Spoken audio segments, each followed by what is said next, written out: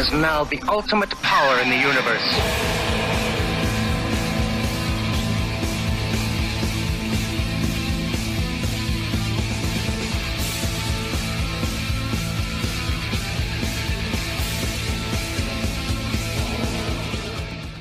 Hey everyone, welcome to Sports Radio 1917, your home for sports discussion and fantasy analysis from a leftist perspective. I'm Kelton, and today I'm joined by my fellow sports Bolsheviks and professional broadcasters, Gabe and Mitch. How's it going, fellas? Fantastic, Kelton. Thanks for having us on. Yeah. Mitch is just having 1,000-yard stare right now. I'm not sure what happened. Dude, it's the weekend. I'm just waiting my turn. I don't know. I'm sorry. Yeah, I think you just the prospect of basketball being canceled for a potentially second and third time just hit him. I'm stuck on it. Yeah, I'm very upset. He's shell shocked. I mean, I already knew I wasn't going to see any more basketball, but it just really hits me over and over again, and it never gets any better. I mean, to be fair though, there has been an executive order recently signed in Texas about where, like, no matter pretty much where you are, you need to at least have a mask on at some point in time. It got passed earlier this afternoon. Just now? Yeah, exactly. Yeah. Breaking as it's happening. And so I do think it will be interesting to see how many people kind of adapt that thing that the Kansas City Chiefs have of making masks that say keep Mahomes safe on them, just to see what sort of signs of solidarity then it could cause. Also, hey, before I forget, please go ahead and hit the like button, subscribe, click on the bell, make sure that you don't miss an episode so that when you get notifications. Also, thank you to Dyed Famous for our amazing logo. I have not been the best at mentioning you, sir, and my apologies on that. But as we gear up back into the swing of things of being more official, it's nice. Got to flex those muscles. Sooner rather than later, we might even fully sell out and just get like some shitty energy drink to be a sponsor of ours. Wouldn't that be nice? That'd be the real sign energy, of us making us. Yeah. I'm all about that rain energy. As long as I don't have to drink it. Oh, come on now. As part of the personal testimonial, we have to talk about how we love nothing more than fight milk or whatever. So here's the thing. Here's why I'm pushing for rain energy is because we can come out and be like, look, no gods, no masters, may freedom forever reign. Well, I will pass it on up the chain and I'll say like, hey, listen, we here, we may not have a huge base at this point in time, but we are incredibly vocal, and that's the one thing we have going for us. But I guess the main sports story that's happening right now that I feel like we should be talking about, otherwise we will definitely not make it into the amazing ranks of Barstool Sports, and they're just perfectly named podcasts all the time, is the fact that the NFL is hoping to have Lift Every Voice play before the Star Spangled Banner at the NFL games, which I think has given two big reactions on social media. The first is, oh, wow, this is so cool. This is so great. And the same time of anytime we would hear like the white actors who voice people of color are giving up those voice acting jobs to people of color, which sure, yeah, great. Fulfilling the bare minimum. I completely agree. But then the other side is it really kind of doesn't make a lot of difference if the whole reason for the protest and everything else wasn't so that way then you could get Lift Every Voice. It was for the police brutality aspect, and that needs to get reformed. And so cities which will still approve ever expanding police budgets, then also being the same cities where they're playing Lift Every Voice every other Sunday when the NFL team plays. It's just the quintessential example. Kelton, I'm sorry. Like, so we're getting Lift Every Voice. White people are no longer going to voice people of color. I mean, we want police to stop killing black people, I mean, I think we might be getting a little greedy. Like, I'm just saying, like. Well, think about it this way, though. It's not lift up black voices. It's lift every voice. Every voice matters. I mean, every voice matters. Exactly. It's like, come on. Like, I mean, clearly we're doing our best, as a nation and as the NFL as a league to not actually address any systemic racism whatsoever. But you know what, man? Like, we're going to play lift every voice. Yes. An apathetic hand job is still a hand job, as the phrase goes. I think, though, that to kind of contrast this, a thing that really does, I think, have a pragmatic effect is hitting the NFL in its pocketbooks.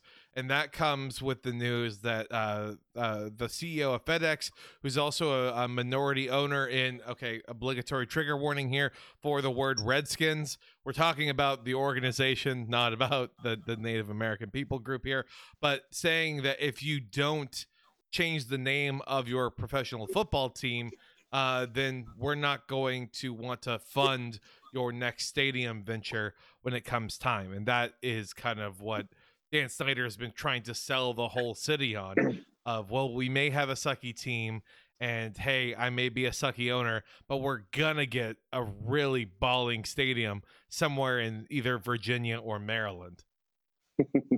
I think, look, so we all know Dan Snyder's not going to change the name. And unless he dies or somebody sees to that fact, hypothetical, of course. Yeah.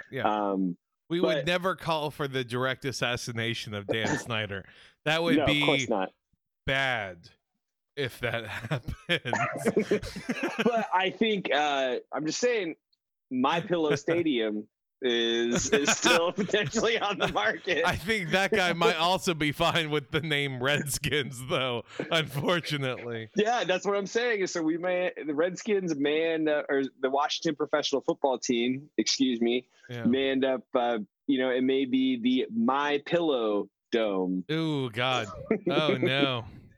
A pillow dome sounds like a weird sex act that people were really into in the 70s. Like, hey, get over here. Following to this day. Yeah. Is that the zealous base that we need to start appealing to, Mitch? Is the underserved market? Man, I wish I knew what base to appeal to. I think it's third. Third is the base I think we're supposed to appeal to. Man, for most of our fans, it's like second base is good enough. Like, let's be honest. Not because they don't have sex, but because they're so out of shape they get tired at that point. Yeah, exactly. It's like going all the way is a lot of work. It's an achievement in itself. You just made it second base, It's like you go ahead, Mitch. You left home. I mean, the story writes itself. Like you had enough energy to close the door and just groan your way into bed. Like, I think that's I do enjoy that. Like, oh, baby, we're not going to fuck. We're going to go on a hero's journey. That's what's about to happen here.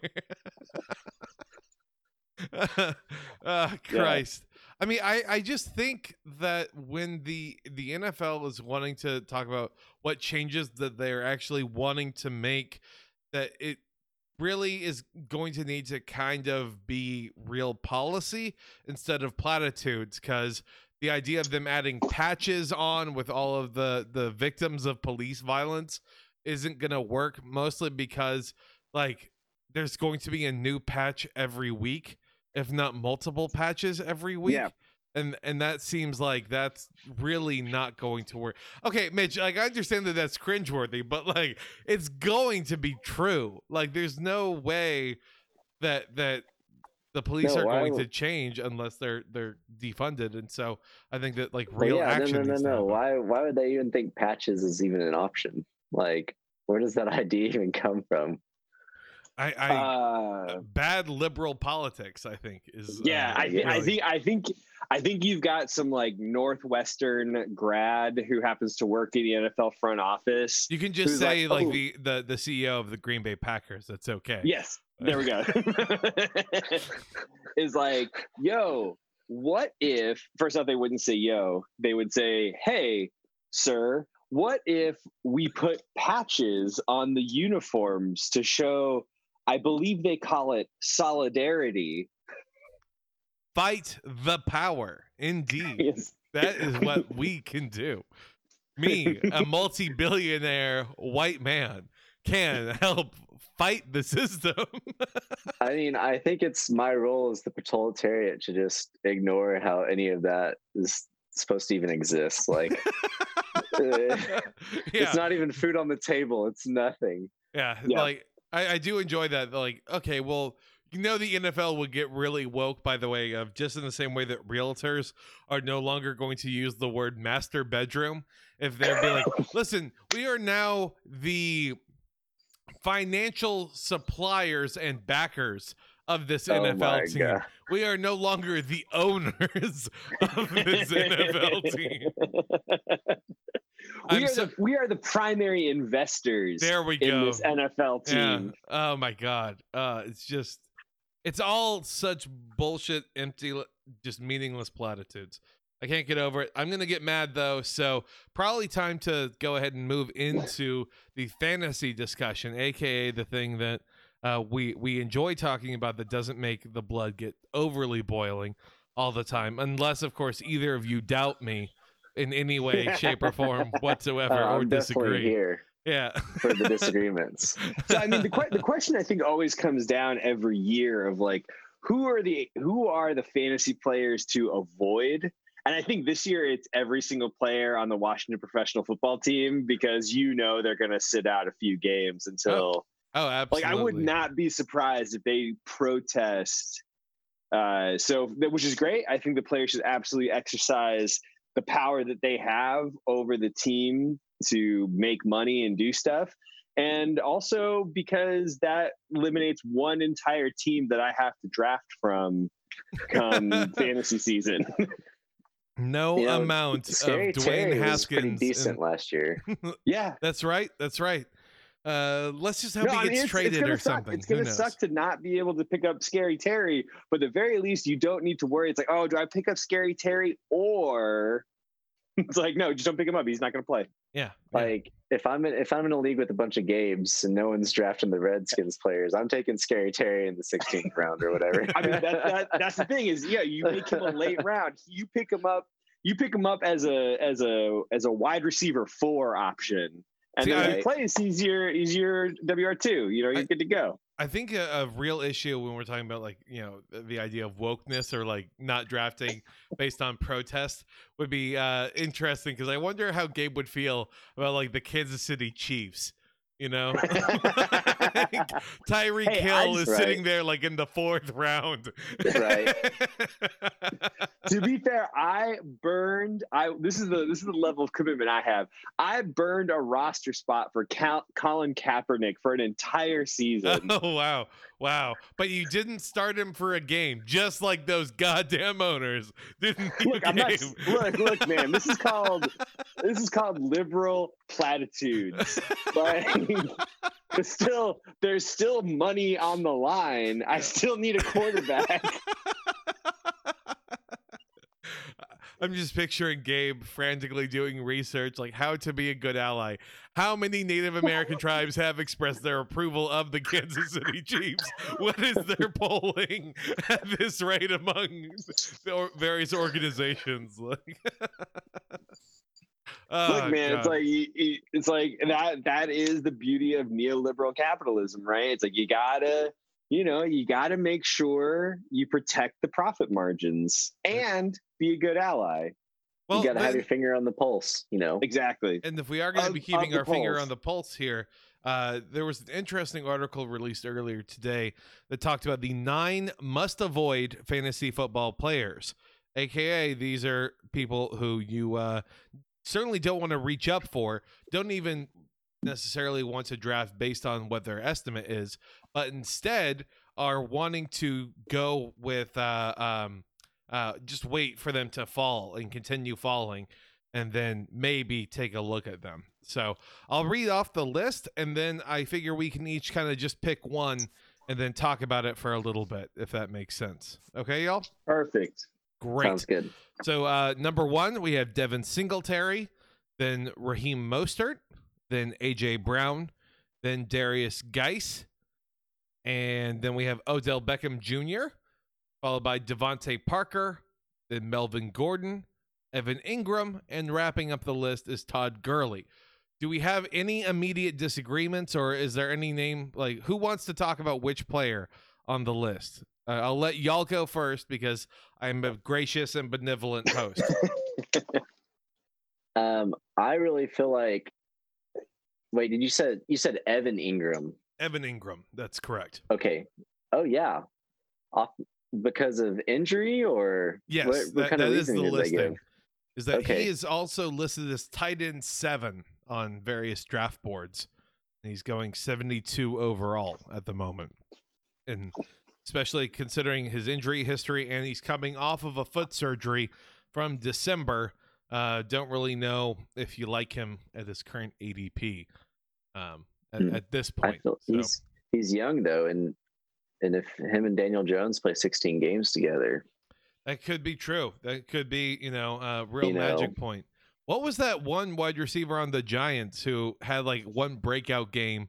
Everyone tried to add him to their benches, and then it was like Slay or something. Yeah. Or no, not Slay is the cornerback. Slay. I know. That's what I thought too. But I'm pretty sure they're both Slay. It's fine. It's whatever. I'm sure we could easily look it up. Slayton. Okay, there we go. That makes something. Yeah. But yeah, so, he got I started in 1 week and he got me like 40 points. There we go. But that's gonna be his upside is huge. His floor is so very, very low. Right. No, it's definitely like you're sitting here and you're pulling the lever like. So this has Evan Ingram being listed at ADP at 72. So if you've gone 6 rounds, I guess, or you're 6.5 rounds in, Evan Ingram is still on the board. Are you gonna draft him, Mitch? So here's what I'm saying. If like all the if you're not going for a tight end within the first 5 rounds, and Evan Ingram is there when you should be taking a tight end, I wouldn't shy away from that. I think that's a good option. Well, I mean, especially when we have to think about with him looking at like what the tight end rankings are. It's Kelsey, Kittle at the top, then Ertz, I guess, and Ertz. Mark Andrews, I would probably put him up there. Yes, until I get proven wrong. Right. And then, but the bottom line is, I mean, I think to cut to your point, Kelton, is that at most we have 5 or 6 playable tight ends, and these are all very high use guys as well. Yeah, they're just as likely to get injured as anyone else. Yeah, let's not forget that George Kittle's nickname was George Brittle.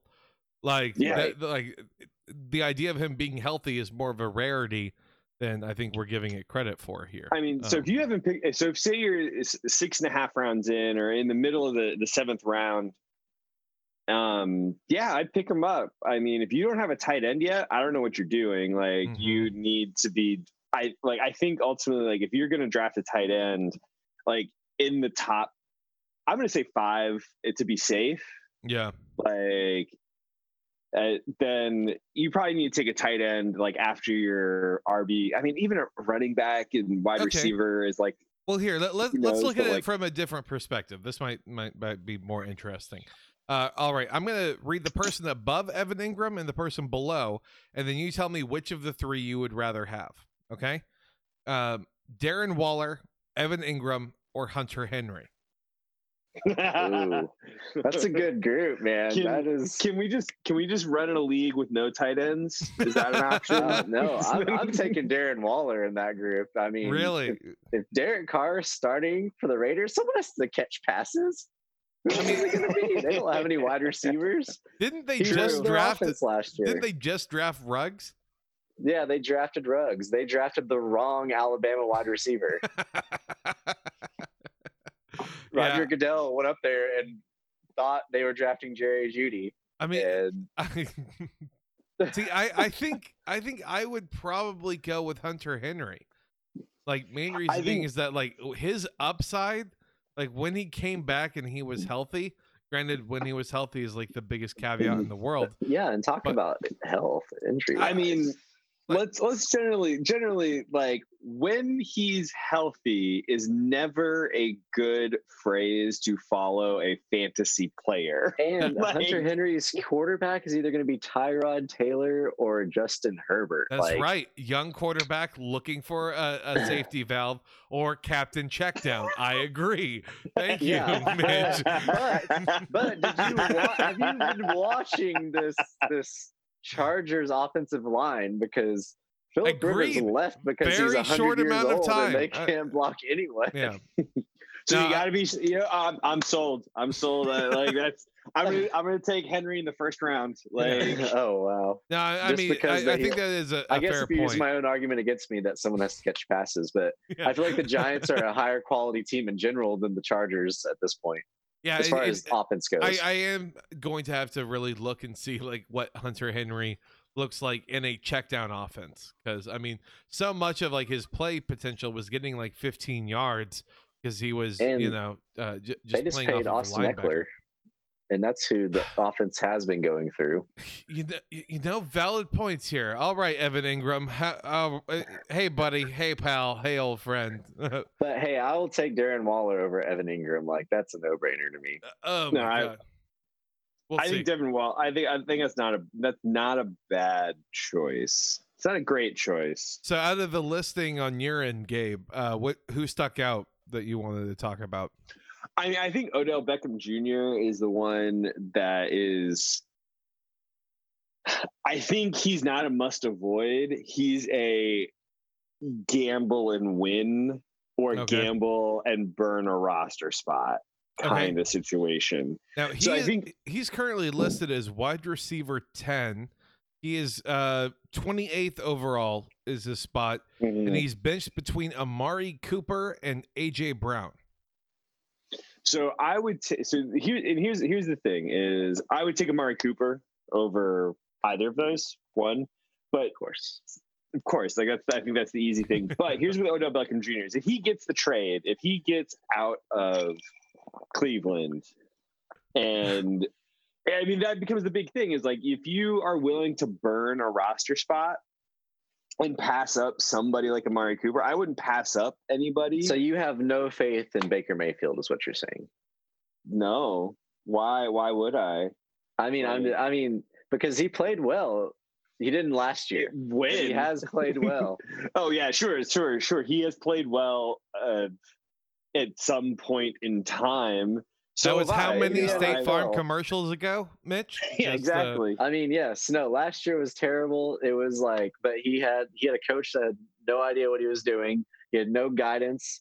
The sophomore slump is real in the NFL. So, all right. So that is why I think Odell Beckham Jr. is a gamble, right? Okay. And I think if you are willing to take the risk, if you are comfortable with the risk, go for it. Like pick up Odell Beckham Jr. And it may pay off. It's 10 and 28 sounds too high for me. Are y'all ready for I think what could be like the ultimate in a hot take? Meaning it will probably be wrong, but if I'm right, we can pin it to the board as let's hear it being accurate. Okay, so Stefanski's going to come in. He's going to institute the Minnesota style offense, right? That means you need a strong running game. So Chubb is Cook, right? And then that means you need a strong 1-2 wide receiver tandem with a power tight end. And I think Rudolph and Njoku really match. And I think that Odell Beckham Jr. and Stephon Diggs are much closer. So they actually don't. I don't think they have Njoku anymore. They signed Austin Hooper in the offseason. Oh, I could have sworn they had that, but very good point. Even more to it, even of Hooper playing in that Rudolph role. That would mean that the most valuable player in that style of an offense is the Adam Thielen role, and that means Jarvis Landry is just like he was last season. Yeah, I mean, but like currently, I'm looking at him on boards right now. He is the 29th wide receiver being taken. Way more value in Jarvis Landry than Odell Beckham Jr. Yeah. Absolutely. And so that's my main caveat with Odell Beckham is that if you're looking at maybe even comparable production, especially if in PPR of Jarvis Landry, you could just wait another 3 rounds and scoop him up. That's my main issue with Odell Beckham. Is that if you're believing because of the offense, because of a rebound, Jarvis Landry hits all of those exact same spot points. Absolutely. Fair. I agree. But yeah, again, that could also be legitimately me being a crazy madman for saying that Jarvis Landry. I love value players like Jarvis Landry and Darren Waller, but my thing is sometimes I get too caught up in the idea of having value players. Oh yeah. I don't get any of the home run hitters in the first rounds. Like, that's something you have to watch out for. Like, get your home run hitters early, and then like if you can get someone like Jarvis Landry in the 4th round, 5th round, hell yeah. Yeah, if you can get someone like Darren Waller in the 7th round, hell yeah. Like, exactly. I mean, so here's a legitimate question to both of you, and is how do y'all draft? Like, how do you fill your roster? I draft different every year, so I'm an awful person when it comes to this. I mean, because I don't usually have like a draft home, if you will. Like, I'm always kind of like joining like a buddy's work league, or I'm with a couple of friends and stuff, but then we're part of like a larger group as a whole. Yeah. And so I'm not able to go, well, I know this guy's a Patriots fan and I know this guy really loves quarterbacks, and so I'm able to kind of game theory it a little bit. But my in general philosophy is running backs are incredibly replaceable, and that tight ends are the most undervalued. And so, like, I will reach up to get a quality tight end because I believe the gulf between like a true tier 1 tight end and a tier 2 tight end is much larger than the gulf between a low tier 1 wide receiver and a high tier 2 wide receiver. I would absolutely agree with that. But I mean, that's me. I subscribe to that method a lot, but unless I can get one of like the top 3 running backs. Because usually if you can get a top 3 running back, then that's like the game changer. Yeah. But then here's the point here.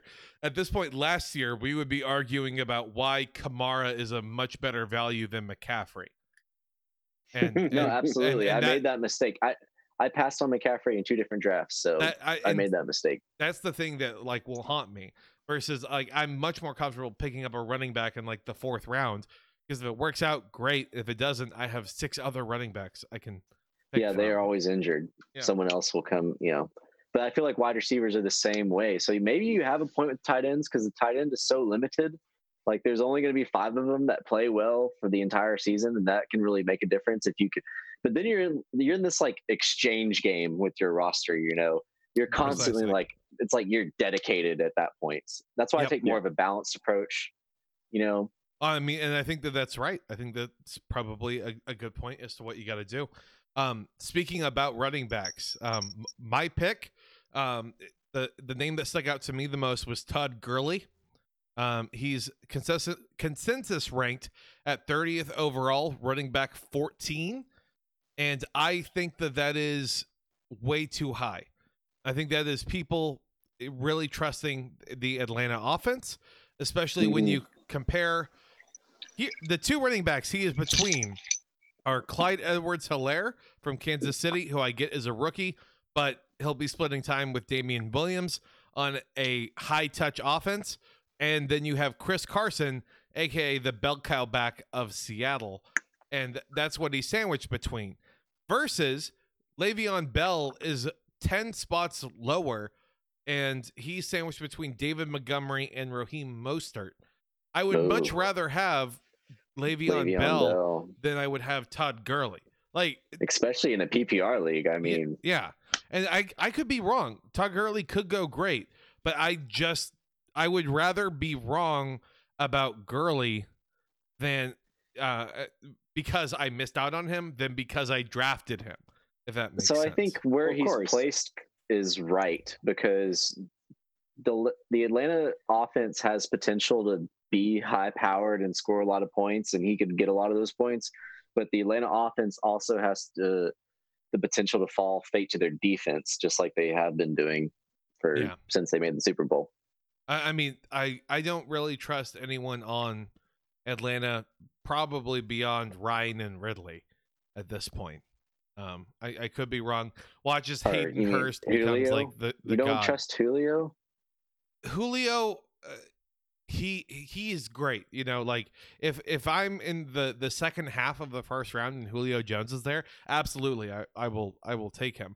But like he always has this like weird quirk. What was it like 2 years ago where like it's week 11 and Julio Jones still hasn't caught a touchdown pass? Like, yeah. You know, it's those things that then really drive me up a wall with him, and that's not his fault. I think in terms of like underrated players, that when a list gets made, Julio Jones will probably go down as that, just because of being like this god tier player that has just the worst luck of teams being up 25 points. Not going to go into not being able to throw a touchdown in the red zone is their issue.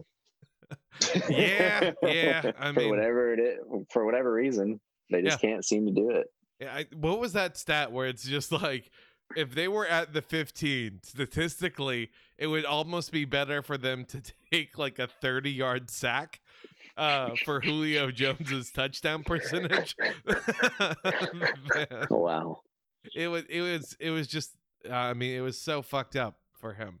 But I mean, I really think that Todd Gurley in my head is too high. I think running backs though are across the board with what's happening here. We have McCaffrey, Barkley, Elliott, then Henry, Kamara, Cook, Mixon, Chubb, Jacobs, then Jones, Drake. Miles Sanders is listed at 12th overall. And that seems a little I mean, bullish on he the should Eagles. He should be above Gurley. I agree with that. Yeah, I would move everyone a little bit down is my I don't know. I am saying Josh Jacobs, number 3 overall for the season. Wow. That is my prediction. You are going hard on the Raiders. So and yet you won't draft Darren Waller? Explain to me what happened. Because Josh Jacobs is as far as most teams go, he is going to be the bell cow back. He was last year. He's going to be catch. If he can't catch. So he started catching at the end of last season, which was great. And I think he's only going to get better. And I think he's going to catch more passes. And I think a lot of people are going to undervalue Jacobs because they aren't sure that he can catch. And he's going to come out, and I'm going to say this, 14 receptions per game, 198 yards total. It's a little aggressive. 14 receptions per game? I liked where you were going before that. Yeah. I mean, I might take the under on that, but like here's like a real fucked Jacobs. Up thing. I would almost go closer with 14 touches a game. That would be a more interesting over under. Just because I mean, I think that's probably the correct is the correct take. Gruden, I think in a weird way, what's his history with running backs? Do we know?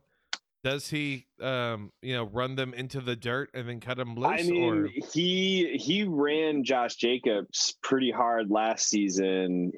He was dealing with a shoulder injury almost the whole season, but he got his magical football juice before every game and still played. So and can't wait for that inevitable 4-game suspension to hit. So how many people do you think are going to like take steroids and just be like, I thought it was a way to prevent coronavirus. I'm sorry, NFL. Hopefully all of them. Yeah.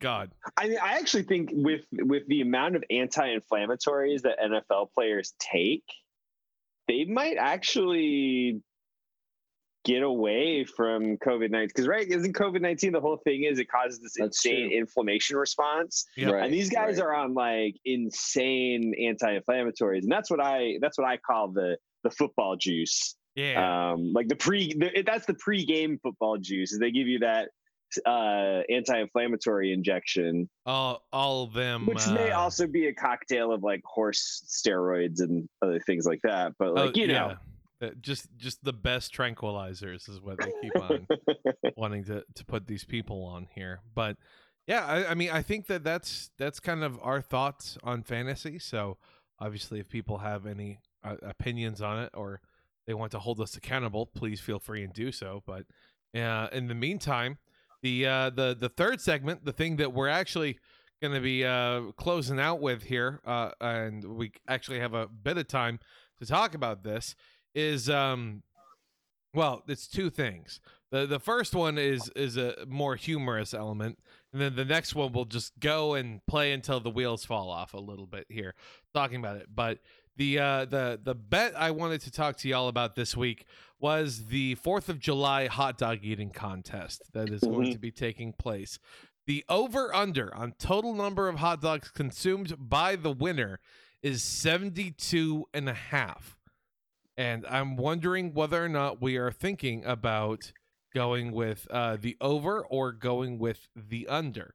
Now, I'm sure what people have been wondering about, because one of the main storylines going into this is the guy who eats all of these hot dogs. I think his name is Joey Chestnut. Joey Chestnut, Joey American Chestnut. hero. Is he going to break a world record this time? Because if that's the case, obviously we would need to be betting the over. Or is he going to just kind of win by a comfortable margin, possibly? And then we would need to go with the under. So curious to know what y'all's takes are with that.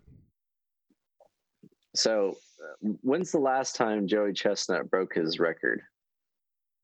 Ooh, buddy. That's the thing, is because I feel like it's been a while. I feel like a few years back he was just breaking his record, and he got like past 75 or somewhere around there. I just don't see him like being that 74. Into it anymore. He set 74 eaten in 2018. Yeah, Ooh. I mean, that stomach's 2 years older. You know, he ate 71 last year. So we'll see.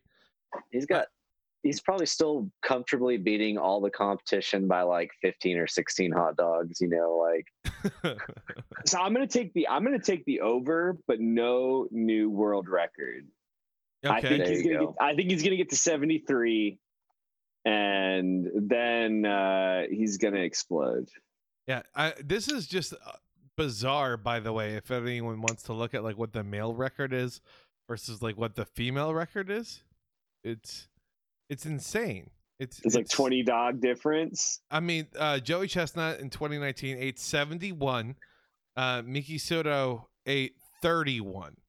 Oh, which is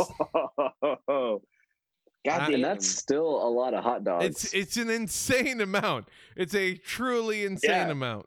I mean, if nobody's ever engaged in competitive eating, you know, what a world we live in, first off. Second, it is not easy. I have engaged in a number of pizza challenges. I even one time looked up like, oh, what's like the world record for watermelon? And it's like 3 pounds of watermelon. I was like, I can eat 3 pounds of watermelon. I got like a half pound in. I was like, fuck this, man. Like, I'm done. Because I mean, that's 3 pounds of water at the very least. You know, at the time I was high and I didn't think about it. So, like, my mind was like, oh, when you get 3 pounds of watermelon together, it doesn't look like that much. Yeah. Until you realize it's 3 pounds of watermelon. Yeah. I don't know. What's the strategy you think with eating watermelon? Do you have to, you know, like turn it into a slushy almost in your mouth as you're consuming it, or what? Dude, the key to all competitive eating is work fast. Yes. As opposed to slowly. I see. Yeah, watermelon is actually like you know, as far as sprinting goes, watermelon's perfect because you just swallow it. You just try to, you know, you just swallow it. Don't even I mean, think it's about basically already a slushy. You know, it just happens to hold a loose form. It's spongy yet fibrous. Oh, Yes. watermelon. Pieces Never that just change. fit perfectly in your mouth to just swallow. You know, that's all it is. Yeah. I mean, I don't know. By the way, like, what does Joey Chestnut do like in his off time? Because that's got to be. I think he only competitively eats. Really. Like, and it's not just hot dogs. Like, I think he competes in a lot of other. Okay, Yeah, I'm looking at it right a ton now. of competitions. He ate 32 Big Macs in 38 minutes. That is how now help me out here for anyone at home who's wondering. These people are vomiting everything back up. I would No, assume, yes, you right? have to. You Like, have to. I don't think so. I think they keep that shit down. You their have body to, like, processes all of that. I think you have to keep No. it down for a certain amount of time. You do have to keep it down for a certain amount of time, but there's no way it's long enough for all of it to digest. Okay, There's Gabe, no way. Gabe, he ate 28 pounds of poutine in 10 minutes. What? 28 pounds? In 10 minutes. That's I didn't think 2.8 pounds a minute. I didn't think poutine was that dense. That is. Like, that can't be that much. I can't imagine there's that much poutine to be like, that's got to be dense stuff. Yeah, man. I mean, Yeah. it is like French fries and gravy and That's- cheese. That is, let's see here. That is 40 ounces of food every 60 seconds. My God. 0.66 ounces of food every second for 10 minutes. That, Holy shit. I mean, like you said, speed. You just bite, swallow for 10 minutes. And somehow you swallow 26 pounds of that shit. yeah, 28.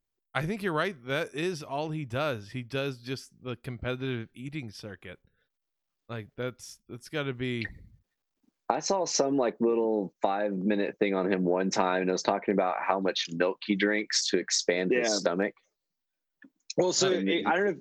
Oh, go ahead. Sorry. No, he just drinks like a gallon of milk every day. Yeah. Because it's the only way he can keep his stomach expanded to eat all that shit. So there was a Wouldn't you documentary drink on. beer? Like, wouldn't that help I mean, with I expanding? think maybe the bubbles. I think might be something about the problem. carbonation. Yeah. Okay. Yeah. The carbonation. So there was a documentary back in the day. 'Cause back in the day, Joey Chestnut's main competition was Kobayashi. Yes. He was the Japanese eating. I remember machine. Kobayashi. Yeah, Kobayashi. Which Kobayashi, there was some beef between Nathan's and Kobayashi, and so he no longer competes. Was So it to be kosher fair- beef though? Right. Sorry. But I think the deal is Joey Chestnut, phenomenal eater, but he has not had true competition because Kobayashi is still a competitive eater, but has not competed against Joey Chestnut in America anymore. But there's a documentary on Kobayashi, and what he would do is he literally ate competitively all the time. Like in this documentary, they go to like one of those like conveyor belt sushi places, and he eats like pounds upon pounds of sushi. He's like, I do this every day. Why? Like, why though? That doesn't sound. Oh God, that just doesn't sound good to me. No, Like, it sounds terrible. Yeah. Like your stomach, there's no way it can just handle that long. and apparently that's the whole thing. Is like you have to do You it. You can't train your body to handle that amount of food all the time. But you also have to. Kobayashi is famous for the he's like fat people can't be good at competitive eating because all of the fat pushes down on your stomach, limiting its size. So you should be skinny and athletic to also be a competitive eater. fat shaming the fat people from competitive eating is a very Your stomach can push the other organs out the way. yeah, Yeah. that's right. Like every pregnant woman is just hollering at them. I know, right? Okay, so to give people a frame of reference here, Joey Chestnut, who has been established as like one of the most dominant eaters, he ate 82 tacos in 8 minutes at one point. Okay, Kobayashi. Wait, are these like street tacos or are these I believe so. Yeah. It's Oof. Kobayashi ate 159 tacos in 10 minutes. So, I mean, I'm just saying, yeah. Joey Chestnut has not had real competition. That is kind of the case. That's kind of like looking at like Babe Ruth's baseball records before segregation ended a little bit. Maybe looking at some asterisks by those stats. Yeah, I mean this is like LeBron never had to play Kobe. Jordan never had to face. Jordan was the most dominant player of his era, so it doesn't really matter. But I think it's time for Coney Island and Nathan's Hot Dogs to put their beef aside with Kobayashi, and it's time for him to come back to the hot dog eating contest. Yeah, I think this year. Yep. I mean, this is a year of unity, right? We're talking about unity. We're playing lift all the voices at NFL games. Get Kobayashi back. Lift that man's stomach. My God. Okay, so in 2015, Kobayashi consumed 110 hot dogs without buns in 10 minutes.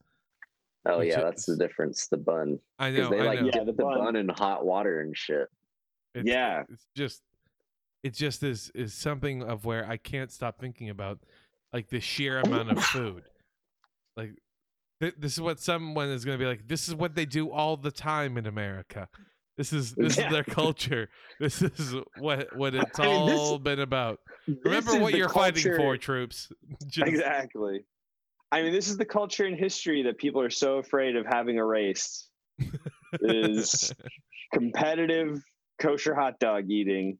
Yeah, I mean, what's that connection though with Joey Chestnut and the alt-right, where he's just saying, "Aju will not replace us," just over and over. Sorry, bad joke. Okay, I was like, is that a thing? Because I was going to say, does Joey Chestnut deserve to be affiliated with the alt-right? Like, that seems a little harsh. I was trying to go with a joke about jus sauce or whatever. I'm not even sure. We'll see. We'll see. That squeaking noise you hear is the sound of me pivoting to the last thing that I want us to talk about here. The NBA season is rumored to actually be restarting on July 30th, and it's a simple yes or no question of will the NBA season restart on time? Yes, and the odds are at -300, or no, and the odds are at +200. What are we feeling here, gentlemen? Man, I want to go with no.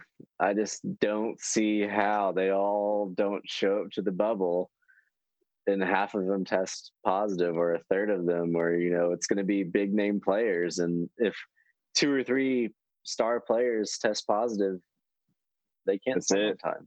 Yeah, they'll just say they won't, because I mean, also, who's to say, by the way, that then they don't just do some like weird thoroughly bizarre thing, and they're like, well, okay, we'll flip coins. That's how we'll determine who wins from this point on. Just competitive coin flipping.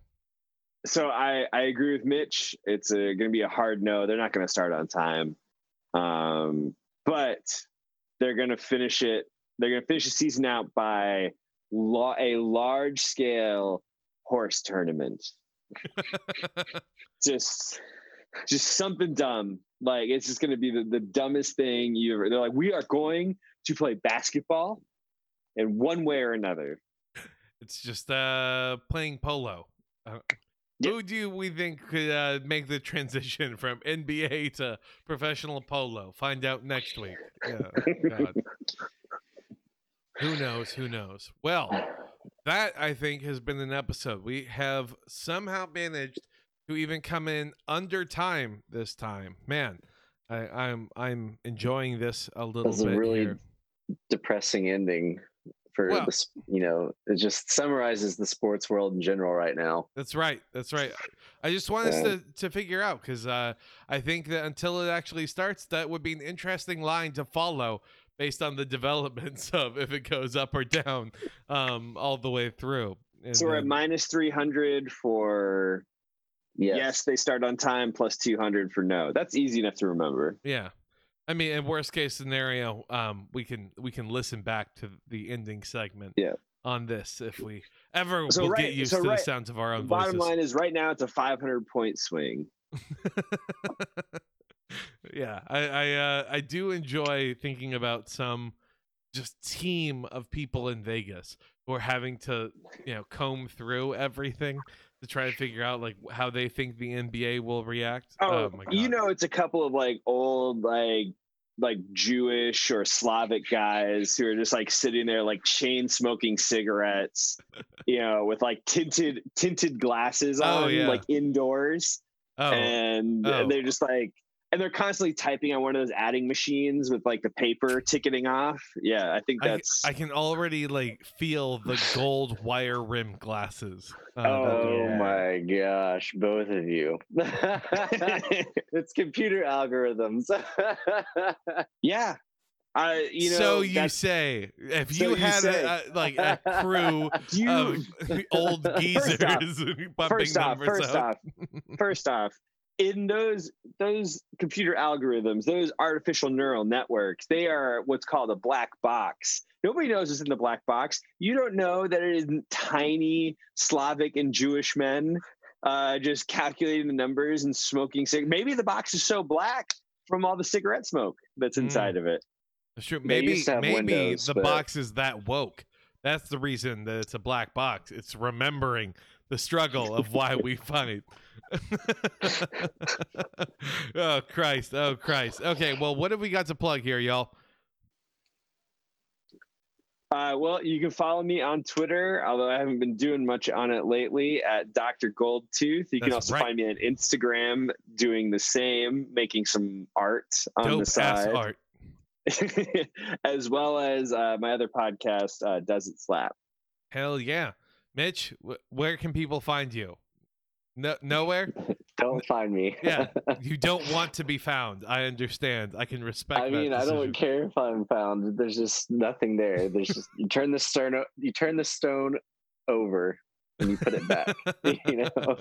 No moss can be found here. Well, as for me, go ahead and as always, find us online at Sports Radio 1917 across all platforms.